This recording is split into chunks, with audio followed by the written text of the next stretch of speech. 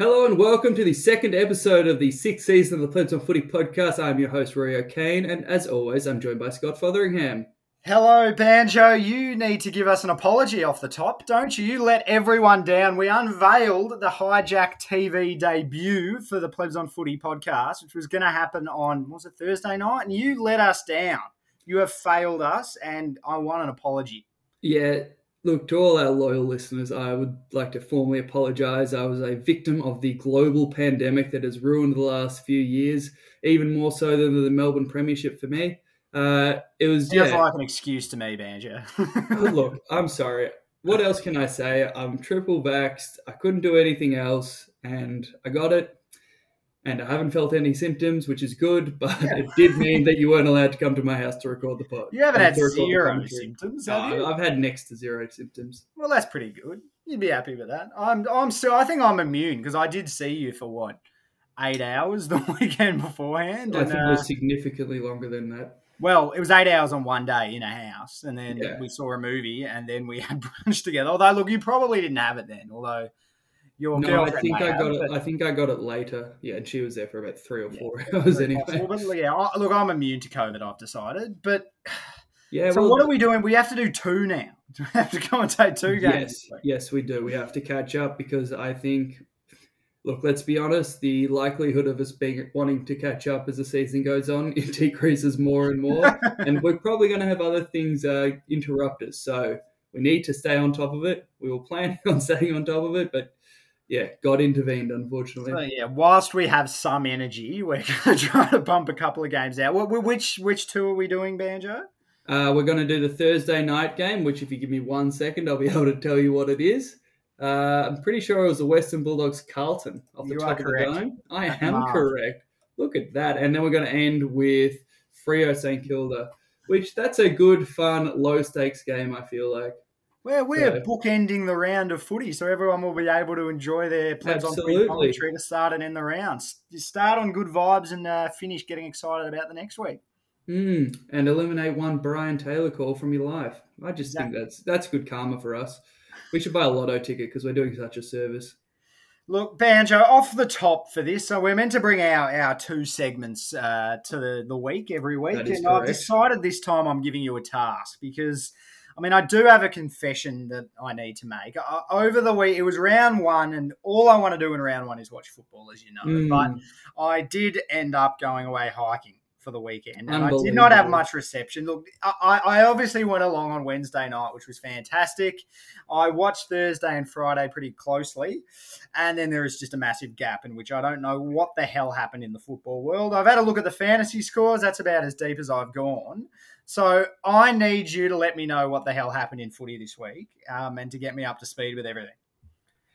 Look, it was a big week of footy, and being stuck inside for the entirety of it, I did watch literally every game, except for the second half on Friday night when I fell asleep, which I'm blaming on COVID. So you couldn't watch every game. Yeah, they were all... Well, one, really? I've got 2 TVs, so I could watch every game.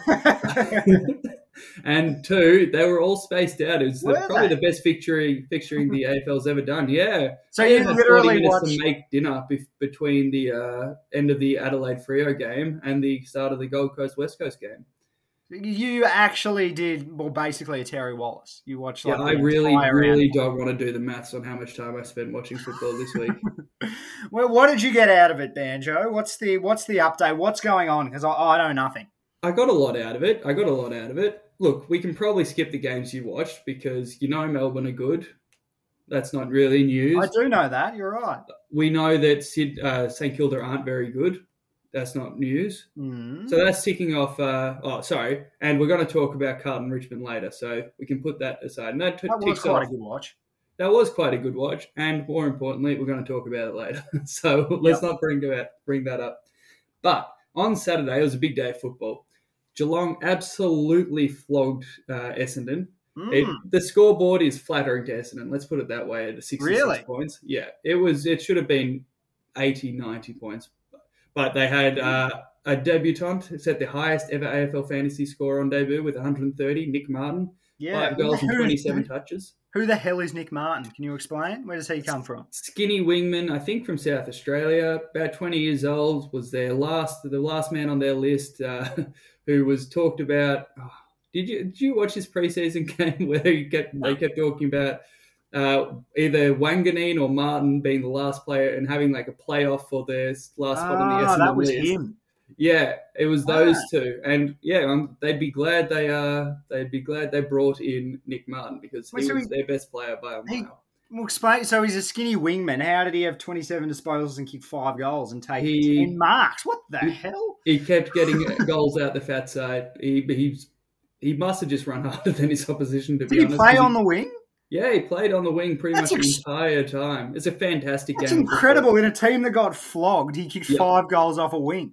He was their best player by an absolute mile. That's an extraordinary. I presumed he played in the pocket or something and got some free kicks or maybe some 50-meter penalties or something like that. No, he just kicked goals. He kept getting ball off the fat side and running into sort of unmarked goals. It was just an incredible running display, to be honest. And he dodged a couple of players on some of them too, so they weren't all sort of cheap. But he is the only reason. If you can call 66 points a close loss, he's the only reason it was that close. Let's put it that way. Well, I mean, look, that's the thing, which obviously at some point I got reception and I had to look at the scores. And this game was the one which, spat out to me off the paper, the fact that it was such a flogging. Like, that was a big, not an enormous surprise in that they lost, but I did not expect the manner in the loss, yeah. Especially they had so much hype going into the year. Absolutely. And it's just completely cratered. And it's just a joy to see. What's the reason for it? We'll get to that later, Scott. Okay, read the rundown. You know we're getting to Essendon. Yes, all right. Well, what else happened then? Well, I think it's safe to say that Geelong aren't too old for round one. So that's one takeaway.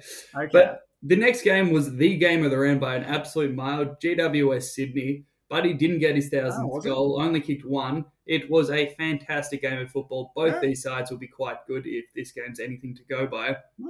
Tom Green played an absolute blinder and looks like he's arrived because they've kind of pushed Callan Ward out to make room for him, so he's playing off a half-back flank.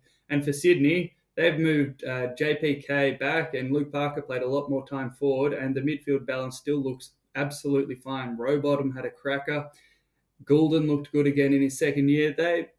They're going to be good. There's no drop-off. Both you and I were a little bit sceptical about them after last year, thinking it might have just been sort of a bounce that, whatever the opposite of a dead cat bounce is, I guess. But I don't think that's the case. So who ran through the midfield for them then? So, I mean, obviously, I can see on the paper that Parker kicked 5, Heaney kicked 3. Yeah, so both those guys still played time through. Like, they were still their leading possession winners as well, I think. So it's not like they didn't play any time. Yeah. So it wasn't like they didn't play any time through the midfield, but they were definitely playing enough time forward that it was notable. Mills, obviously, is the other main factor, but he only had 21, but it was a really even display. Blakey was entirely of the halfback. Florent was through the midfield, Rowbottom through the midfield. Did Kennedy go at all into the middle? No, next to none. I think he had like 4 or 5 CBAs. Next to nothing.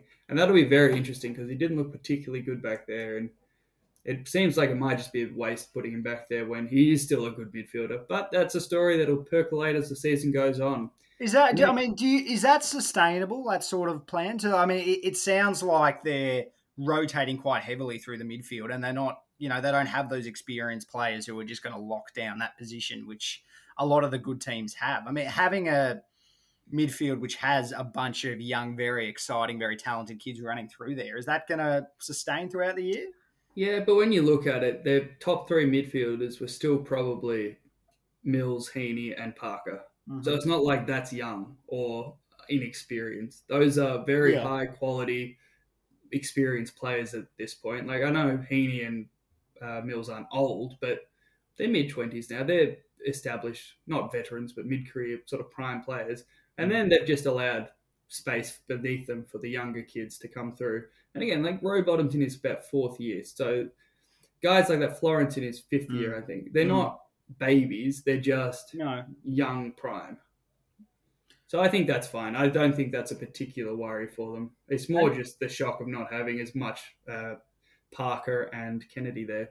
Yeah, and not a bad loss for GWS. Is that what I'm getting out of this? They looked all Yeah, right. honestly, GWS looked fantastic for the first Okay. three quarters, and Sydney just had a little bit more in the tank. They missed Toby Green, obviously, and they got a little bit stagnant up forward, but they looked like Harry Himmelberg's developed. Riccardi looked okay, so there's some pretty good signs for them moving forward, I think. And they got very little out of guys like Whitfield and their run-off half-back, which you'd expect to get a little bit more.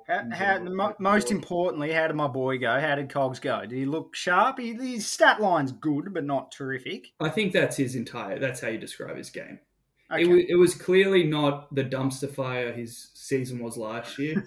Yes. Like, that was a disaster on absolutely every front. That's not going to be the case this year. But it wasn't like he played his best game ever either. No. Okay. So he provided some good drive. He had a couple of good moments, but it wasn't like he was a dominating force in the game. Okay. And that's mostly because Tom Green was by far the best midfielder on the ground for them, and everyone else looked pale in comparison. He's going to be good, Tom Green. He's going to be good. And we'll just move on without acknowledging that he's in my fantasy side. Yeah, we will. The next game was Brisbane Port Adelaide. I think this is a very indicative game moving forward of how the season's going to go. Obviously, two top four teams from the year before. Two very good sides. Brisbane just got over the line, but Port hung in there, even facing quite a few injuries. Dersma broke his collarbone. Aaliyah did his syndesmosis out for 8 weeks. McKenzie did his knee, and I don't know how long he's out for.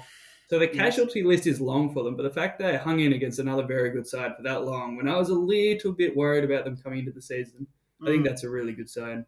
Yeah. No thoughts on that one? Oh, well, I mean, I thought you were the one who was meant to be bringing something to the table. I was, but it responded so much to the other ones. I was thinking this would be like a quick move through it, rush through it, like try and get it under 3 minutes type segment, but it's been like 11 minutes and we're still here. I don't have any thoughts about something I didn't. Well, to tell me, what about Port Adelaide's midfield group? I mean, how much time did Butter spend in there?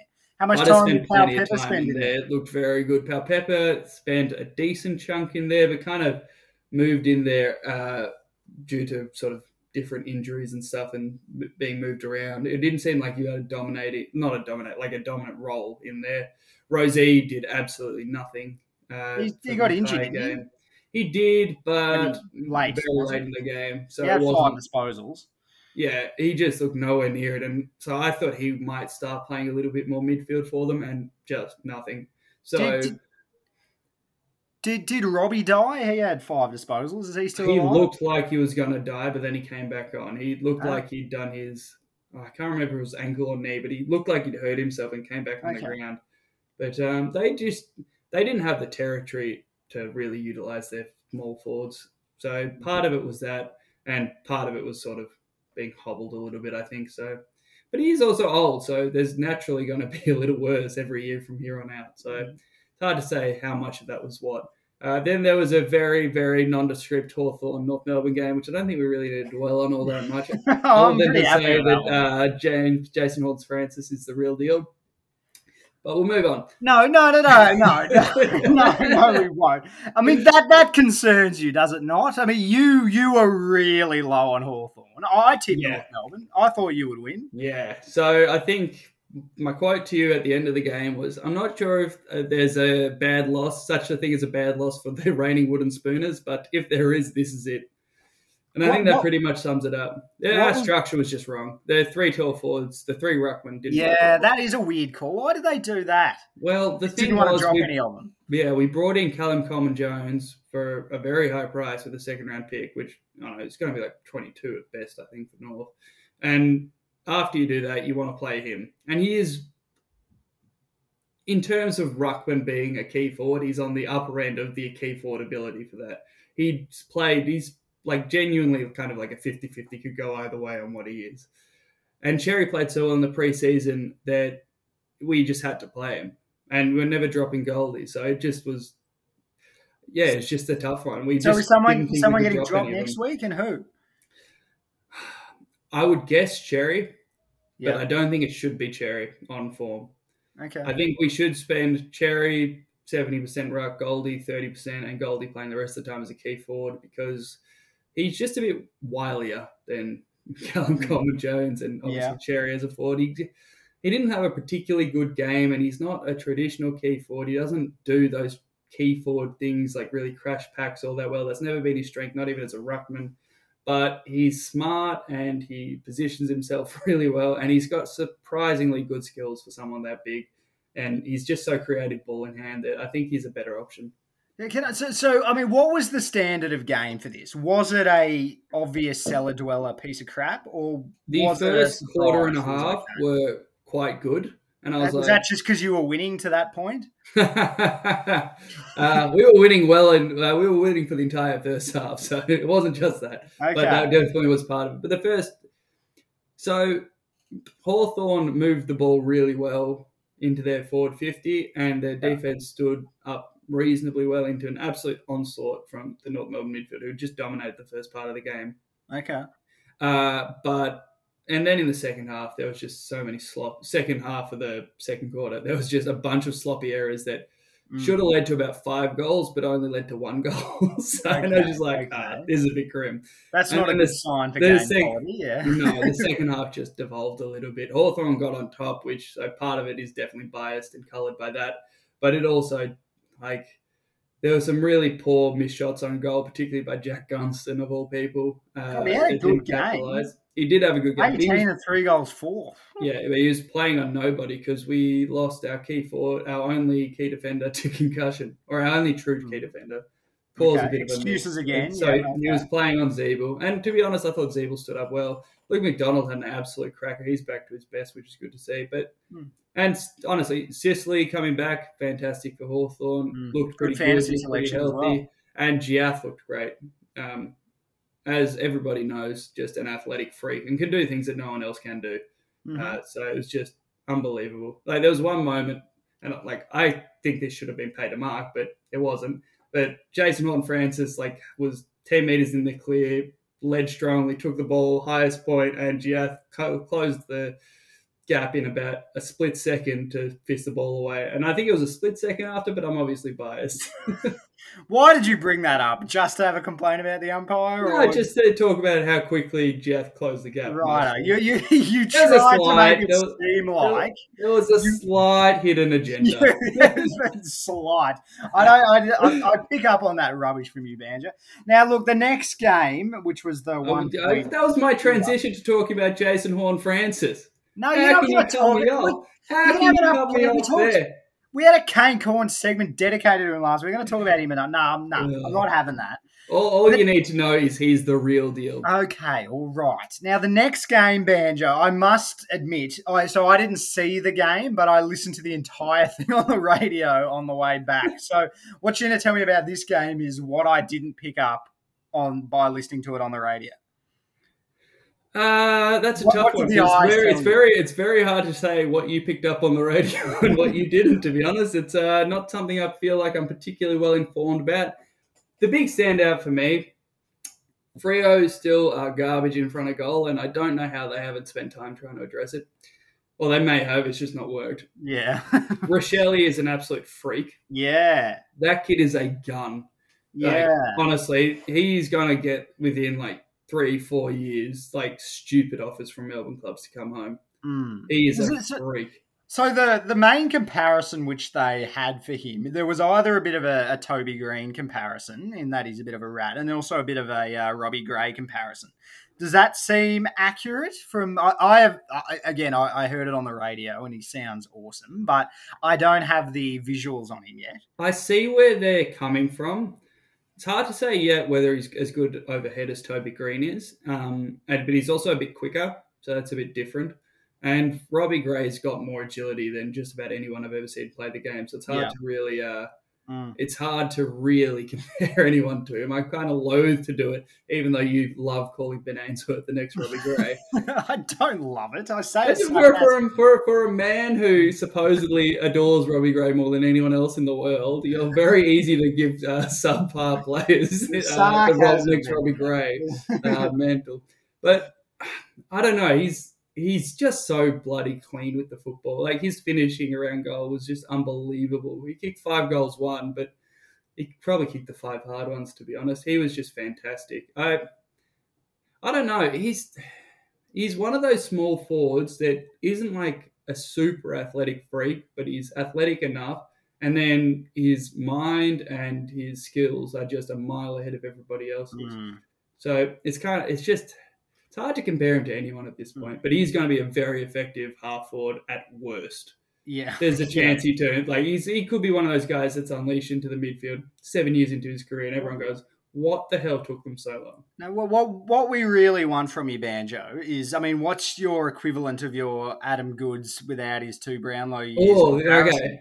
Well, what's the minimum that Shelley could be in an off one game? I feel like this is slightly less informed than 3 seasons I had with Taron Thomas, but this is a fun game. We could make a genuine game out of this. Yeah, obscure comparisons. Yeah, Alan Didak without the drink driving charges. Yeah, okay, and that's the minimum. Yeah, that's the minimum. That's the minimum. Absolutely. Leon Davis with an ability to play on grand final day. That's a good one. That's a good one. No, I'm happy with that one. All right, anything else out of this game? It's hard to say for Freo because they were missing Fife and Sean Darcy, so it completely changes. Yeah, well, I forgot about him. But it completely changes what that side looks like. Then, Lloyd Meek was pretty good, to be honest. For a backup ruckman, I think he's almost too good to be that judgy. He played pretty well against O'Brien. He looks clean around the ground. I was very impressed by him. But again, their midfield was not full strength, especially with Darcy and Fife. And the forward line, Lott played really well. Tracy played okay, but just didn't quite have the structure that Taberner provides. Although Taberner also is a terrible kick for goal, so who knows whether or not that would have helped. Freo should have won this game by more. They kept Adelaide in it for way too long, and then a massive lapse in concentration in the third quarter allowed Adelaide back in it.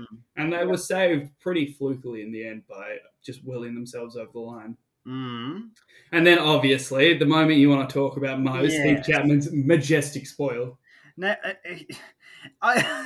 obviously, I wasn't watching it live, Banjo, but I've been told, I've seen articles suggesting that it was the most clever piece of play ever and how genius this spoil was. So I clicked on it thinking, gee, I wonder what he did that was so different and unique about this spoil. And I came across the fact that his team were leading by a point. Someone had a shot on goal, and he actually had the intelligence to spoil the ball back into play. Now, if that's the most intelligent thing that's ever happened on a footy field, we're in a pretty sad place, Banjo. It's not being smart. It's not being an idiot. Why would anyone spoil it through in that position? He just knew what the scoreboard was. It was an obvious thing to do. One thing you've got to consider, though, Scott, is everyone else has a very low opinion of the intelligence of AFL footballers. So you've got to factor that in. You got to factor that in. But then he won the contest aerially to be able to position himself to do that. And that was quite impressive because you very often see that shepherded through. It's not just about the intelligence. Then the skill execution was good. No. Let me clarify. I'm not saying it wasn't a great defensive effort in the game. Good on him. It was terrific. I just don't see why cleverness is the takeaway from it. Fair enough. But then it wasn't that he just kept the ball in play. He spoiled it to the fat side of the ground where there were 3 Freo players lining up and not a single Adelaide player. The way the stoppage is structured up, Freo had, for some reason, that side of the ground where the ball was never going to go, very well covered.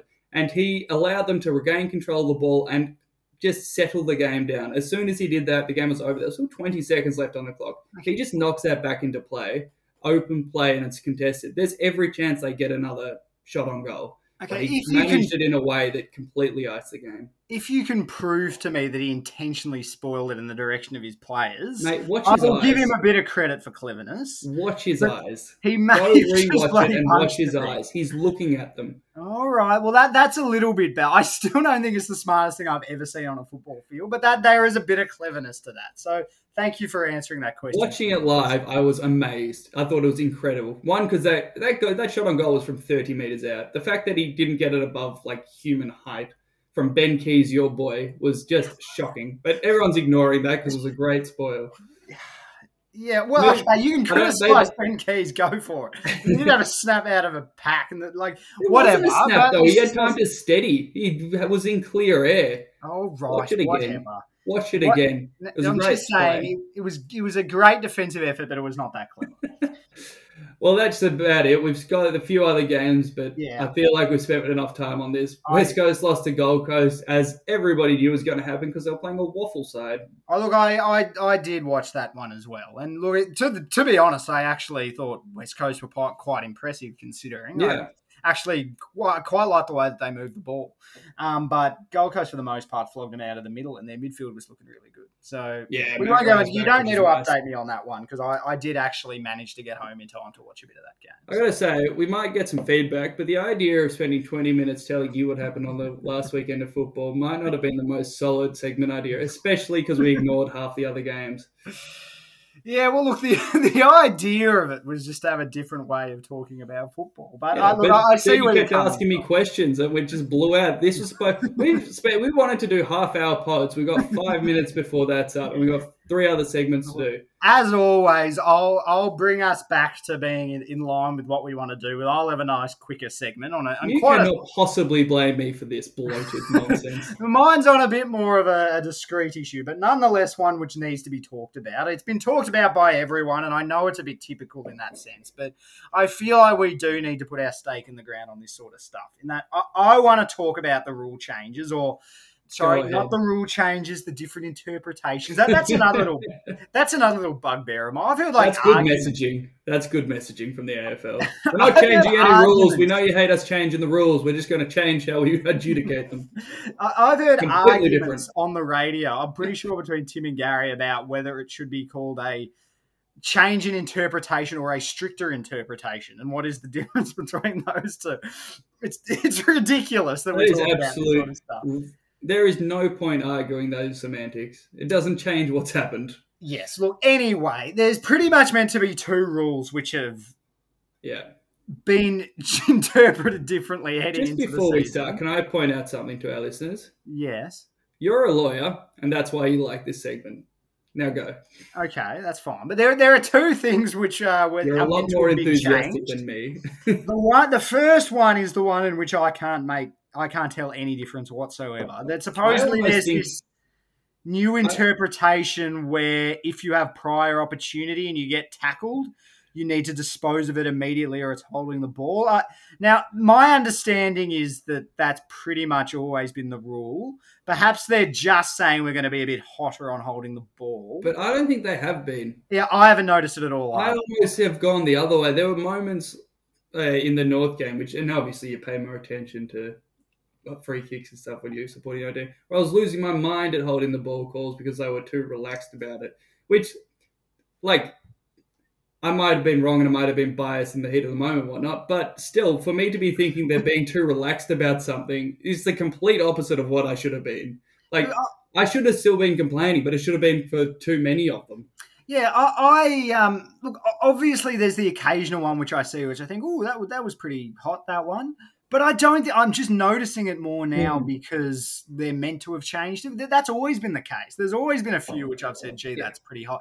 I thought from the way it was explained, I thought the difference was going to be for those ones where they tackle and do like a 360 before disposing of it. I thought that was the idea, that they're not going to give them as much time to dispose of it. But that I definitely didn't see that this week. No, I saw a number which were 360 degrees spin, and then they handballed it, and it was fine. I've not seen any change there at all. You should be able to do that because the person should have to actually tackle you. If you can spin around and still handball the ball, they haven't properly tackled you. I think it's ridiculous that we're putting time limits on this crap. But that's what they say. Apparently the change is meant to be, if you have prior opportunity and you are legally tackled, you need to dispose of it immediately. So I suppose in that circumstance, the argument may be that they haven't been legally tackled yet because they haven't actually been sort of stripped of the ball or sort of chance to dispose of it. But what's the difference to what it used to be in that circumstance? That's always been the case, that if you tackle them if they have prior opportunity, you tackle them to the extent that they can't get rid of it, or you've stripped them of it or whatever, then that's holding the ball. I can't see what has actually changed there. That one's ridiculous. Yeah.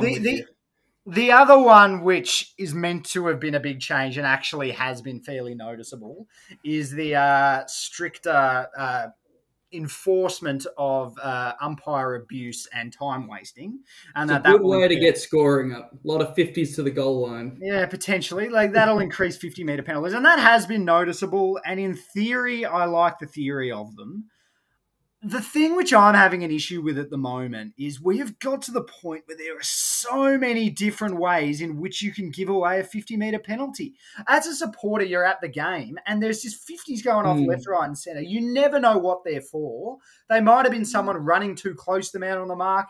It might have been someone stepping sideways closely. It might have been someone yelling an expletive or missing someone, tossing the ball back. Like, there's just, it's insane. It's got to the point where someone takes a mark, gets a free kick, and you can't do anything, or else you're going to give away a 50. And a 50 is a huge penalty. We've talked about this quite a bit, but 50 is quite often a goal. And if it's not a goal, it's still a take it out of defensive 50 and take it to the other end of the ground and you win the territory battle. That's a really significant thing. And I feel like it's been overdone a little bit. I would personally like the option of a 25-meter penalty or something like that. I mean, for those ticky-tacky ones, like anything that's stand rule related or protected area related, those should be 25.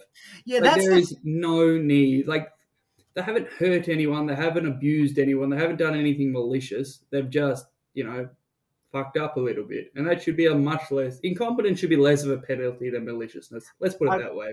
Agreed. And the counter argument, which I've heard to the suggestion of bringing in the smaller penalty for some stuff, is people seem to suggest it's going to be a discretion thing for the umpires, and that's going to make things pretty hard, that it's going to be that they get to pick and choose. But I think it should be some rules are 25 metres and some rules are 50. So therefore, it doesn't open up to discretion. It's more the ticky touch would... things which are in place in order to improve the quality of the game and to try to increase scoring and fast play and that sort of stuff, where people aren't intentionally doing something, they're not whacking someone or but like when you hit a guy late after he's marked it, that should still be 50. That's 50 because that's a very serious thing to do and you shouldn't be doing that. But for the smaller stuff that's been brought in, I think a 25-meter penalty is enough to affect people so that they deter them against doing these things without, giving goals away every time someone does something small like that. So I think that's an obvious thing to do.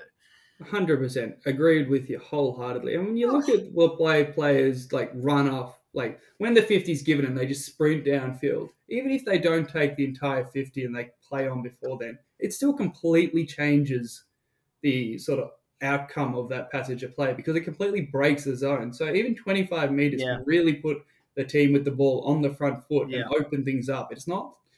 It doesn't make it nothing. It just makes it not an absolute backbreaker. Yeah, absolutely. Very much in agreement, Banjo. So it's uncomfortable, isn't it?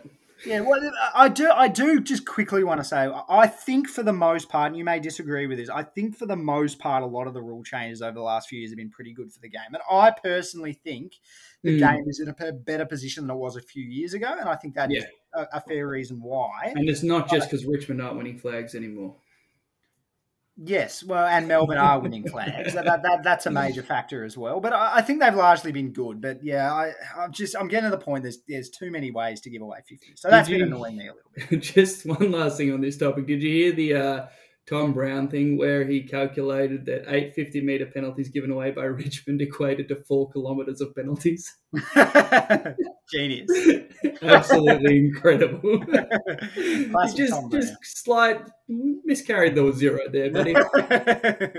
But anyway, let's get on to our third segment. We're going to talk about our overreactions from round one. Obviously, you studied this round very closely, and everyone skipped segment one.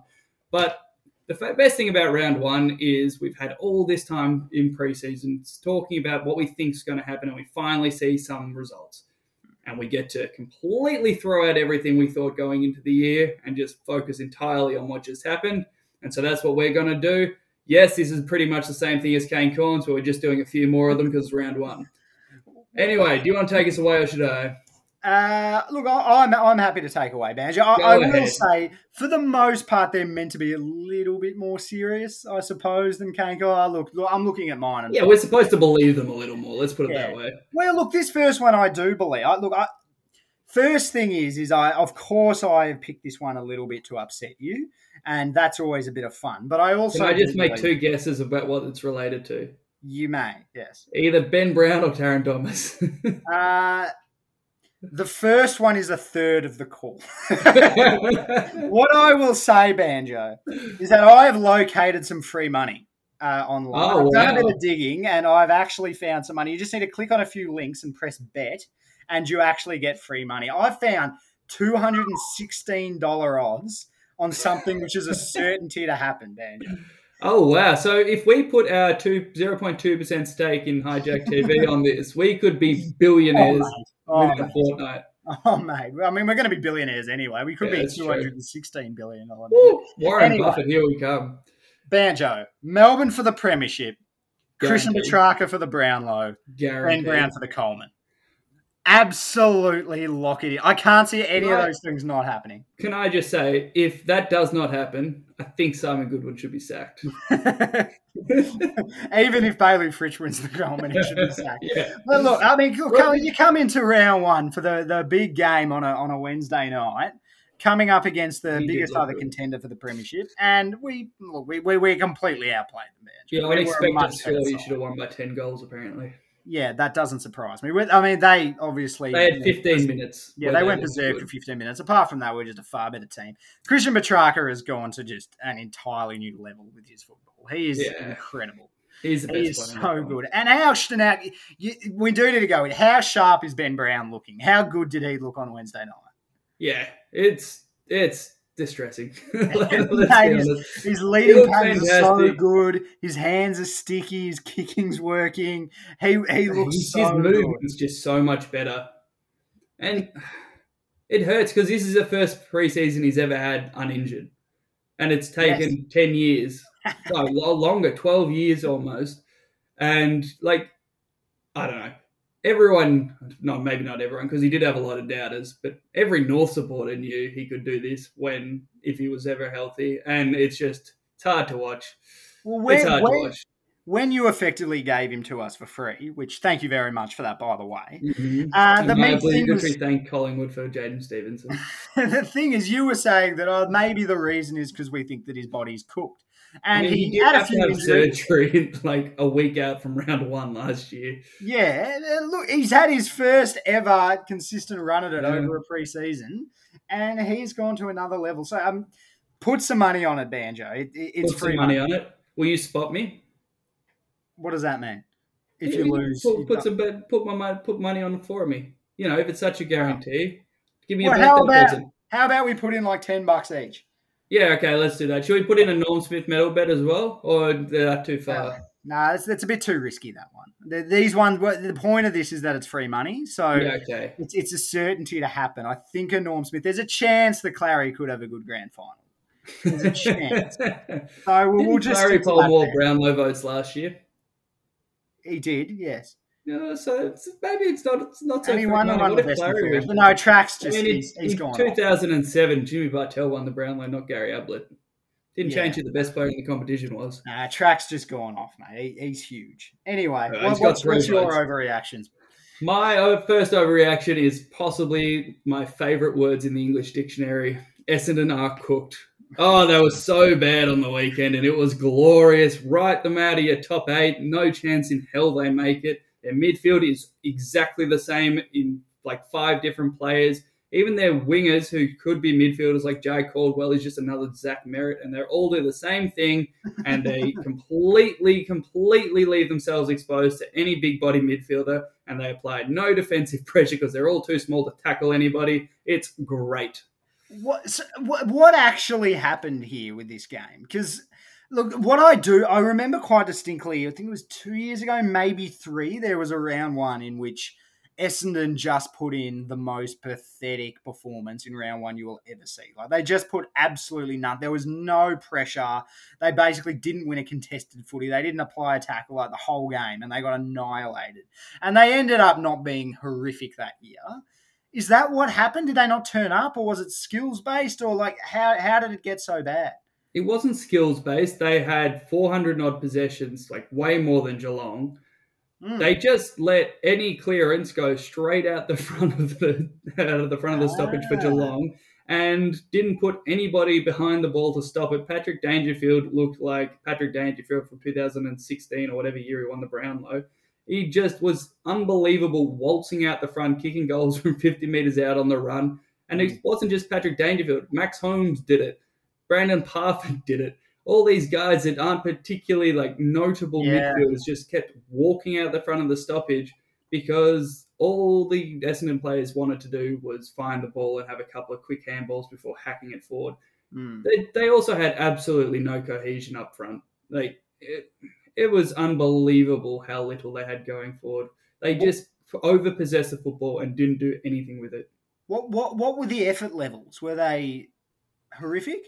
Well, they looked busy because, Merritt, Parrish, McGrath, Caldwell were all running around getting their hands on the ball. It was just going sideways a lot. I'm just 45-degree angles, short kicks. It wasn't moving with any sort of power and fluidity.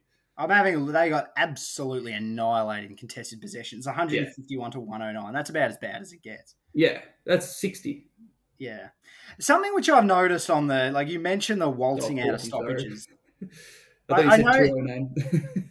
You mentioned the waltzing out of stoppages thing. I've actually noticed that quite a lot across. Well, I noticed it a bit across. Yeah, and you've got a theory about it too. No, I wouldn't say it's a theory, but I do. Pat yourself on the back.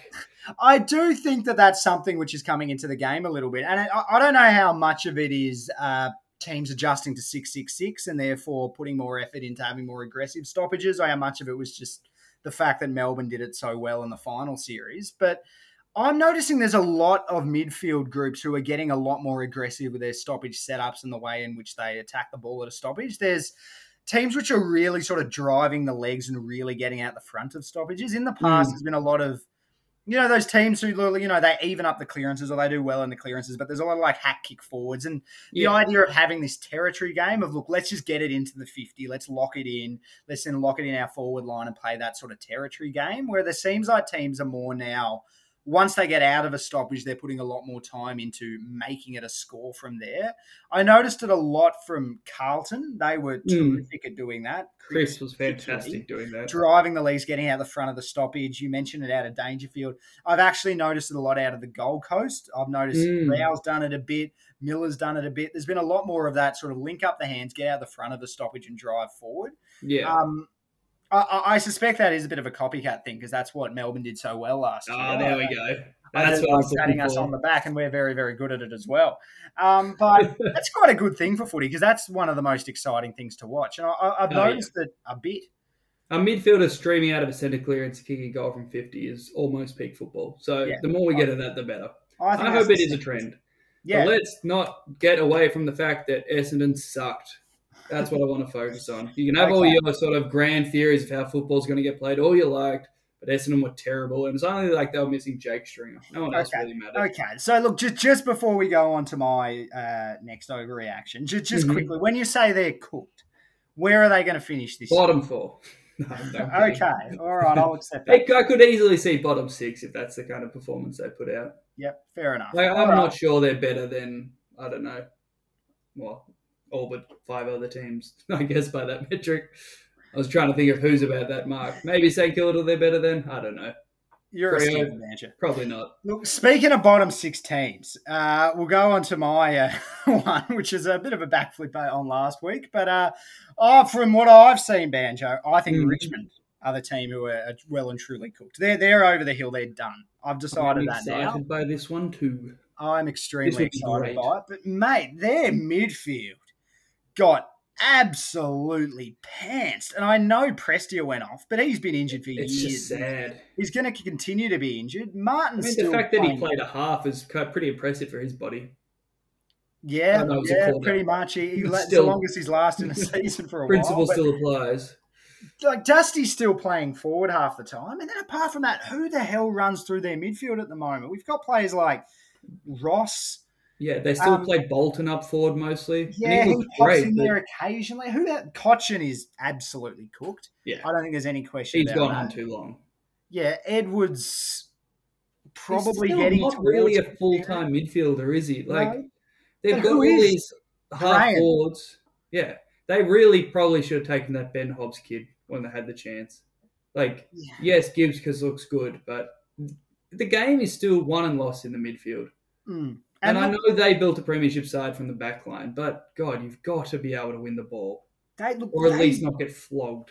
They got absolutely bullied out of the midfield by Carlton. And I know Carlton did it to Melbourne in the preseason as well. And they've got a real big-bodied midfield. They're going really hard on that. And they still don't have Walsh.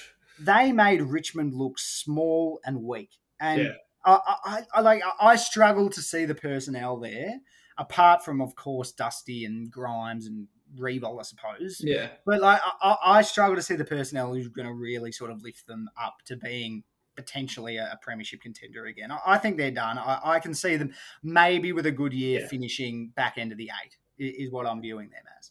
That's a big, strong backflip because we both had them fourth a week ago. I've changed my mind. And you look at it like the top possession getters for Carlton. We have Kennedy, Chera, Cripps and Hewitt. Big-bodied midfielders. And then for Richmond, their highest is Dustin Martin with 21, Short with 21, Ross had 20. And then you get to Broad and Marlon Pickett at 18. Yeah. That is and they just didn't have enough of the ball to do anything. Yeah. You're never going to win games of football with those being your top possession getters. It's mildly shocking that Heaney with 25 was enough to get Sydney over the line.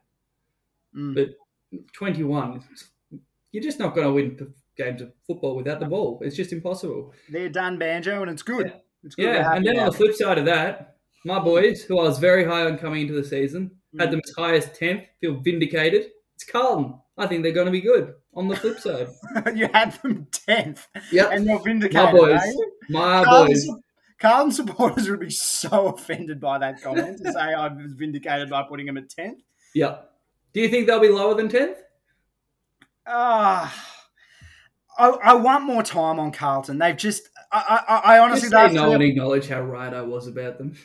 The last 3 or 4 years, I have gone into them thinking there are a lot of reasons why Carlton are going to be good, and I think Carlton are going to be good, and it just hasn't happened. And it's just, I need more material before I'm willing to go on it. Of course, first thing is there has been a change in that they finally won a game in round 1. It wasn't an admirable loss on this occasion. They went and got it done, and that's awesome. But Apparently it's the first time since 2013 they've won a game before round 3.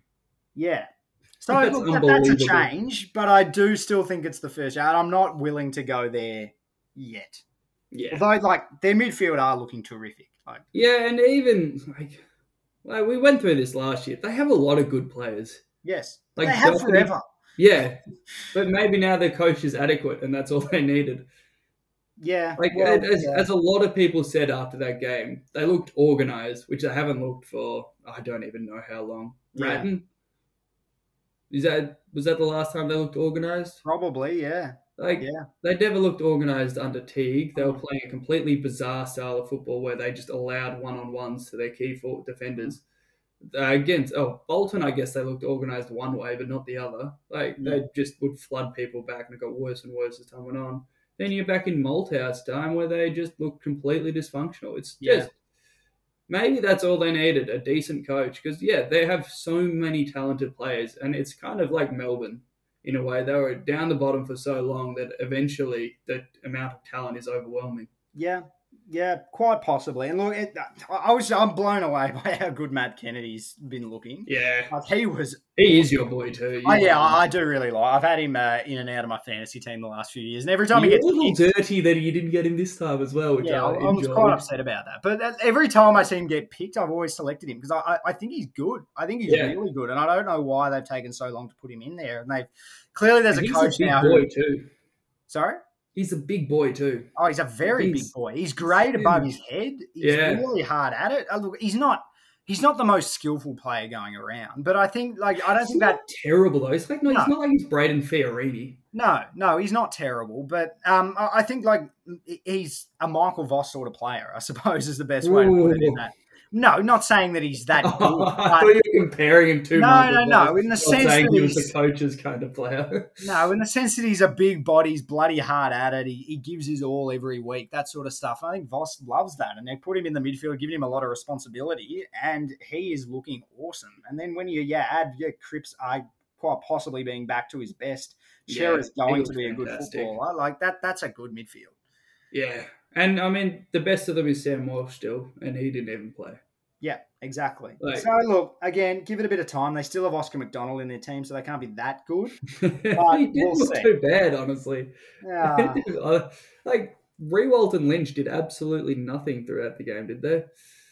No, they didn't. They had no supply. But anyway, look, I reckon give them a bit more time. Okay. Time for the last segment, Banjo? No, you got one more overreaction. No. Learn to count. I thought we were only doing 2. Yeah. What was your first one? My first one was the D's. Oh, yeah, I forgot about that one. Sorry, that was just so much nonsense. I just ignored it. I thought you were still doing your Jermaine Jones take. Okay, we are. Yeah. Jermaine Jones looks awesome. I'll just say that quickly. I bloody loved his game. I'm very excited about him. He might become my new boy. Now that Kennedy, I haven't got him in my fantasy team. I'll let him go. I'll let him fly. It needs to be said you don't have Jermaine Jones either. No, so. Okay. I'll change my selections and I'll get him in. Anyway, the next segment, Banjo, is speaking of our boys. This is probably the only segment on the pod in which we come together and we're consistently united and together. And we're talking about fantasy. This is a player who you actually have in your team, and I'm still getting around him. So good. That's how passionate we are about Will Brodie and how good he is going to be. I am calling him the Jared Lyons 2.0. Because I think he was incredibly harshly treated by the Gold Coast. Every time he played, he looked like a good footballer. He was hard. He was aggressive. He has a bit of speed to him. As acceleration, I suppose, is the best way to put it. He's really good with his hands. He is a very good footballer. So we are going to unveil that for this year, Banjo, we're going to do Will Brodie Watch. And we're going to follow him every week. Absolutely. I'm very excited about it. Now, I did send you a suggestion for our theme music for Will Brodie Watch. Yeah. You didn't understand what I was talking about. I then clarified it and you didn't respond. So I get the feeling it's a bit lukewarm. Do you have a better suggestion? What did you think of my idea? Look, honestly, I think I just forgot to respond. I'm putting this one down to COVID, brain. Maybe I just wanted to start talking about Jason Horne-Francis again. Given that's been a lot of our conversations recently. Did you like it? Do you think it's at the standard of Billy Gower's Watch song, Prove Yourself to Dance? Do you think it's... You think we got the voices for it?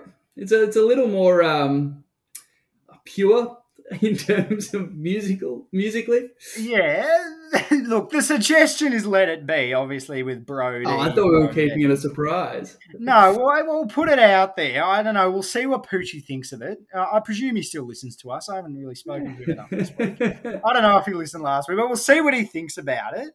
Maybe we can do a test recording on Thursday prior to our Hijack TV debut and see how it goes. Yeah, we'll give it a tweak. Yeah, again, if anyone has any suggestions for good songs... Oh, actually, no, we're doing a Fremantle game on Sunday. Yeah. We'll debut it then. Yeah. We should. Planning on the pod.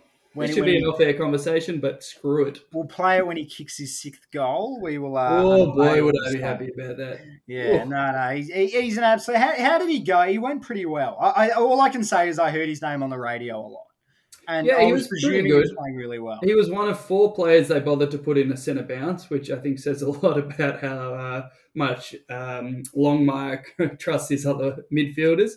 But he didn't have a high time on ground, which I think held him back a little bit.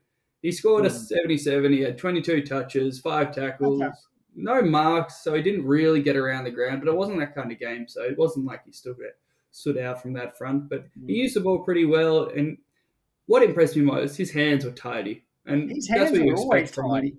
Yeah, and he did really well on that front. So I think he was a good link in the Freo midfield. How he goes with 5-back, it remains to be seen. What his role is, but that's what we've got this segment for. He's building up some match fitness. He'll build up his time throughout the game. If he starts with 22 disposals with 65% time on ground, Banjo, he's going to be getting 30s easily. That's All right, 30 so- with 80% time on ground, isn't it? Yes. I'm not sure the maths works, but it's About close that. enough. But look, he's just whetting our appetite for the excitement that's going to be Will Brodie watching. He's not going to get injured all year. This is going to be a good one. I'm confident about this one. Yeah. We should remind everyone that our history is Aaron Hall, who got delisted or traded for a pick in the 60s after we did Aaron Hall watch. And now then we he's good. did Billy Gowers watch, who definitely got delisted. We did that for a few years, though, so that was okay. He came second in their goal kicking one year, or maybe first in their goal kicking. Then we did Braden Bruce watch last year, and he didn't play a single game and proceeded to get suspended before round one this year. This is a good one. Fingers crossed. Are you just doing this to jinx my fantasy team, actually? I should have investigated this. Maybe I shouldn't have let it be Will Brodie watch. That wasn't my plan, but it would be quite amusing if it did work out like that. But no. He's got the Brownlow in the bag. That's what's going to happen. Actually, no, he doesn't. Track does. He's going to be second. He's going to be second. Get your story straight, Scott. But anyway, I think that just about wraps us up. Reminder to check us out on Thursday evening as we commentate the Western Bulldogs Carlton game, and then again on Sunday night when we do St Kilda Freo. I'll see you Thursday, Banjo. Yeah, it'll be good. Get ready to record a song. Hit music. See ya.